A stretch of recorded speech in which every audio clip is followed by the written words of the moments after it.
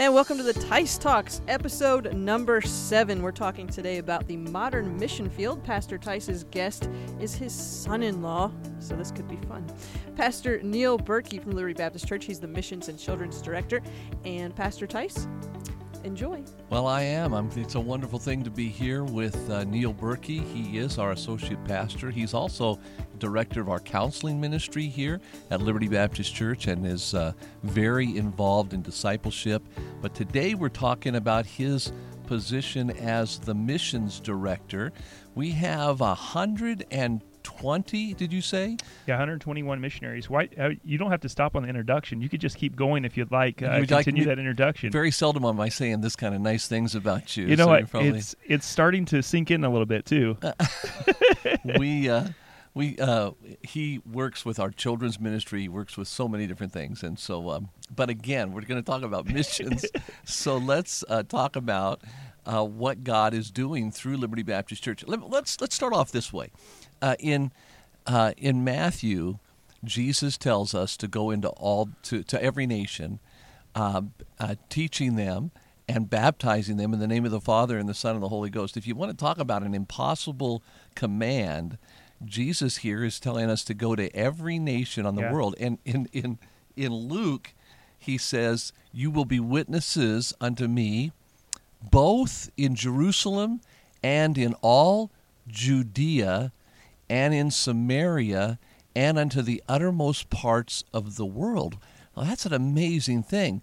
How in the world are we supposed to, in one generation, get the gospel to every creature and then to every nation around the world? And that's not just a suggestion. That's a command then that God gives us. That's exactly right. He says, he says to do it both. The idea is at the same time, while you're in Jerusalem, then you got to go to Judea and then Samaria, then the uttermost parts of the earth. How are we going to do that? I think the answer is missions, very simply. So as we think about this podcast today, it's titled "Reaching the Unreachable." So sometimes as we think about, and even people, they have this consideration, they have this question: what about the people in Africa, that have never heard the gospel? So kind of today we're going to be talking about reaching those type of people, or maybe even here in Las Vegas, the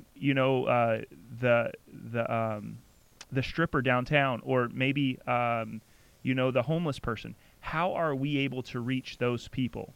And so as we consider that, God obviously gives us a great command there in Matthew and Mark, and as you just read in Luke, to reach those people. Yeah, we are responsible to reach not just the few that are around us, but to have this world vision. Can I ask you this? Yes. What was so the importance of missions? Obviously, for you, it's one of the heartbeats of your ministry.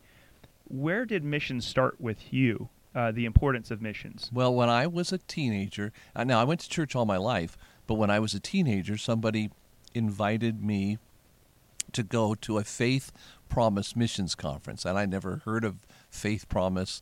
I didn't know what that meant. The preacher came in, showed videos of missionaries and what was going on around the world, and he said, you can be part of this by just asking God to burden your heart about missionaries. Okay. And he said you can start praying and asking God how much he would like you to give on a weekly basis to missions. And I thought, okay, well, where am I going to get that money? And then he explained, you're going to get the money from God. You go to God, you say, God, how much would you like me to give by faith to missions? And then allow him to put a number on your heart. Well, I never heard of this kind of thing before. However, I had become fascinated with the idea that God answers prayer. For sure. So I went to God, and I was working at a place called Montgomery Wards, which was, back then, it was sort of like the Walmart of that era. And I was working there as a bike boy. I was assembling bikes for the sports department of the store. And so I said, and I was just making a small amount of money. I was trying to pay for my car, and I was planning on going to college. Yeah. So I went, I said, okay, Lord, what do you want me to give? to missions. Put a number on my heart. I did exactly what the preacher told me to pray. Pray to do, yeah. And when I did that, a number came to my mind, but it was like half of my salary, and I thought, God, I must have got the wrong guy. So let me just tell you, this is Dave Tice. Let me pre-pray it. This is the broke kid that's going to college, that's trying to pay for his car, and I don't know how I'm going to get that kind of money. And I just, but that number just stuck in my mind. So I said, okay, God, I'm going to do what this preacher said. He said to pray that if you'll give me this money, I'll give it back to you. And it was amazing. That year, I was able to start giving to missions. That year, I sold my car because I was going back to college. I was able to go to college and get through my entire freshman year of college, and my college was paid for, wow, that's and incredible. I was able to give to missions. God really allowed cool. me to do what He wanted me to do. And that was quite a few years ago. So that I was 16 years old at the time. So you were impressed to give to missions as a 16-year-old man. How has God used that? That was a few years ago. How has God used missions in your life as we kind of use this to try to transition to today and what you've been able to accomplish? What has missions done? What have you seen done through missions? Well, it's been amazing. My wife and I we've not really actually sat down and counted the amount of money that Anna and I personally have given to missions, but I would know that this, without any doubt, it's in the hundreds of thousands of dollars that God has allowed us to give to missions.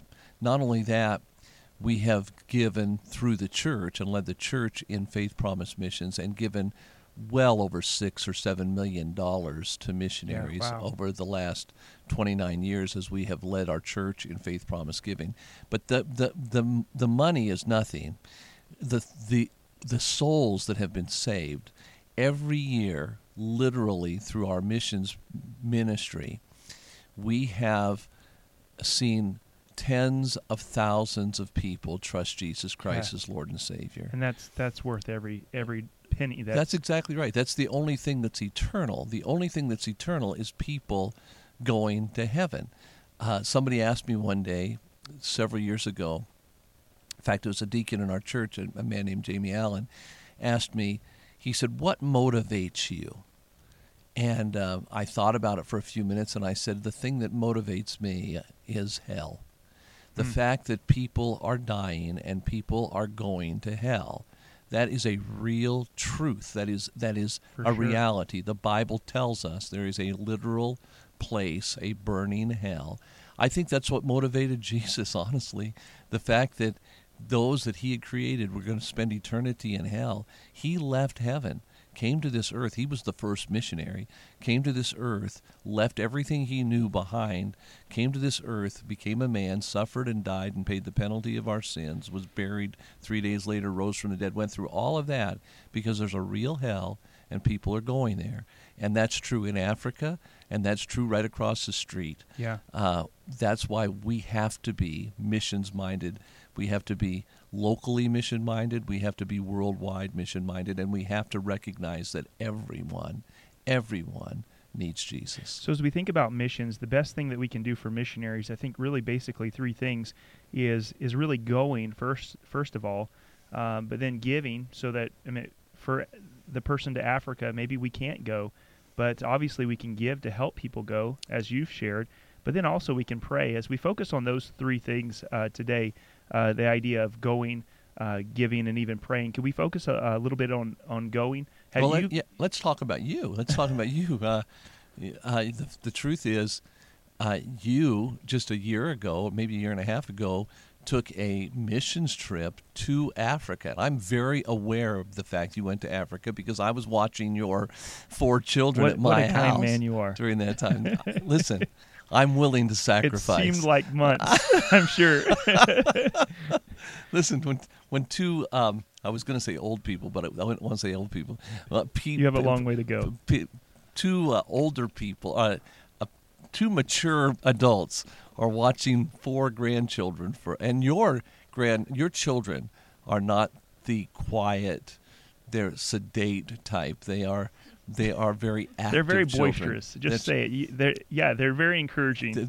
I was going to say some very nice things about them. They're my grandchildren. I love them, but they're very active. We had a great time actually together with them because we were constantly doing something. Yeah, so we went to Africa, Tanzania. We have 2 missionaries actually in Tanzania, the Burkholders, and then now the Wyatts, who are now missionaries of ours to Tanzania.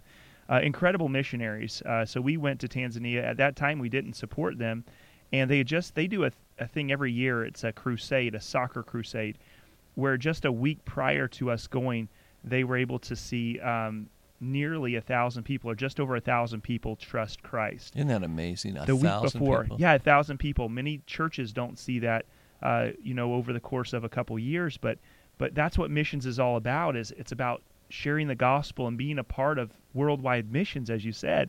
And so that was the week before we went. We went with one of our missionaries, Bradley Edmondson, who is a medical missionary.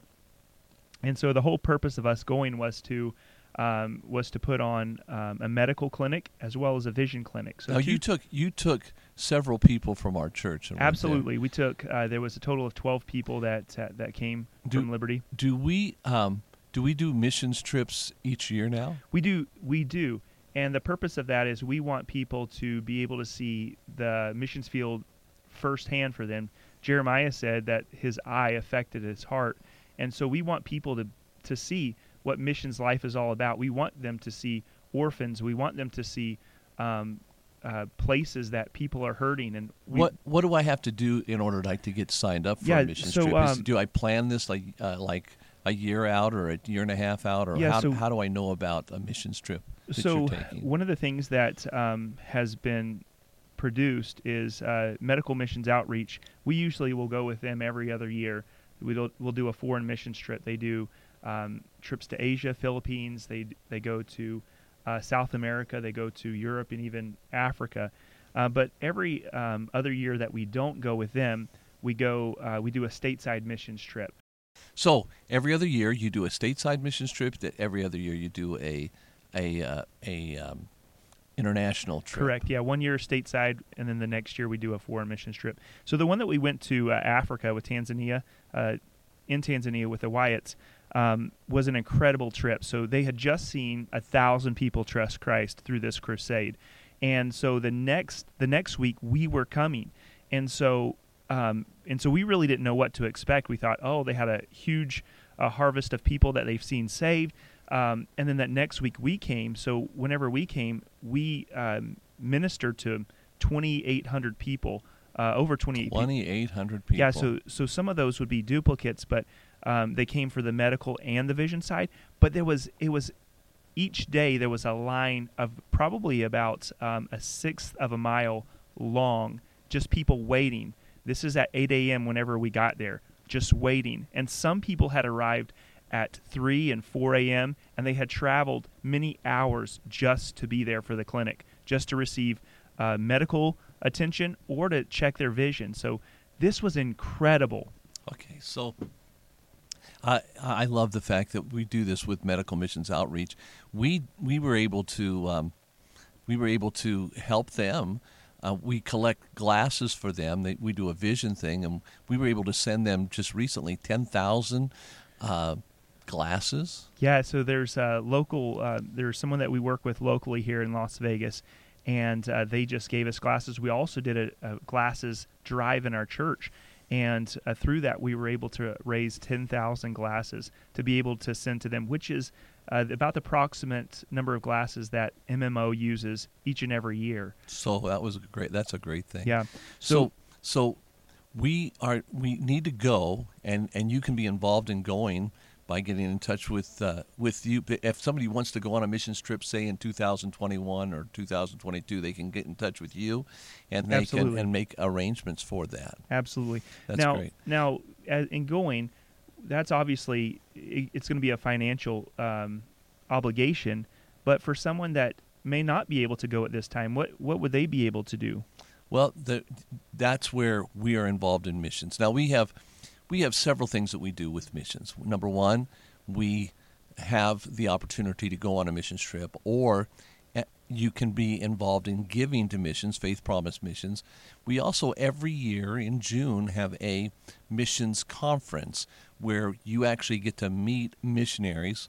We'll have 4 or 5 different missionaries. How many missionaries we have coming? We have 4 this year, yeah. In fact, one of the people that you first started supporting whenever you were in college, and maybe you want to share the story, he'll be actually a veteran missionary from Brazil. Tom Gilmer. He's like in his late 70s now, but he's been pastoring or working in Brazil for close to 50 years and doing a great work there.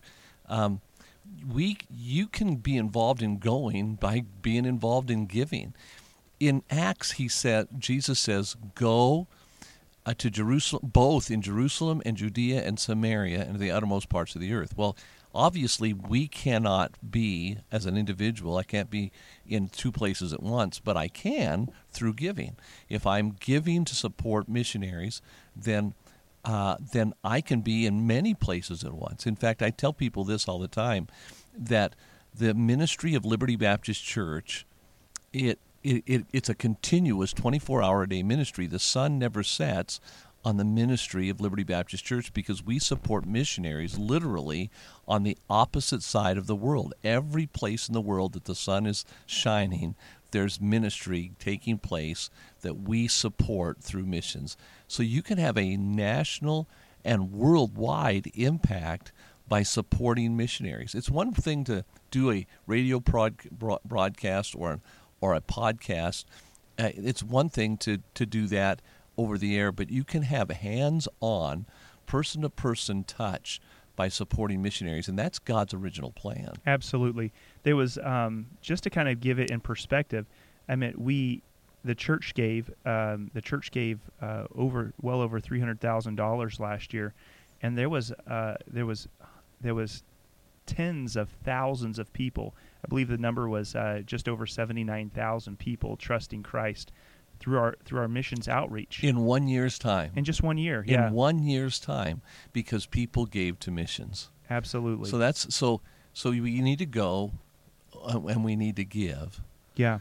And what's the third aspect? Third aspect is praying. Yes. And it's important to pray. Some people say, I mean, we think of obviously the lady who gave her mite. She might not think, oh, that was very much. She gave. But I think about the other aspect of praying to God, for God to work. And that's important. That's vital to God's hand moving. And why? Let me ask you this. Why do you think God desires us to pray? I mean, God could do anything, but why does he want us to pray? I think that prayer is a great act of faith. It really, when we pray, we're walking into the presence of God. We're entering into the spiritual realm. And when we pray, it states in the spiritual realm, yes, I believe God. And it says that I trust God no matter what's going on. I'm asking God to do that which I cannot do. I cannot change a person's life. I cannot open blinded eyes to see reality. I can give money. I can go. I can witness. That is my human responsibility. But it is a sovereign God who opens the eyes and touches the hearts of people and brings them to Christ. Yeah. And there's a recognition of my partnership with God and my recognition of my dependence upon God when I bow before him and I say, Jesus, I can't do this. Jesus, I need you.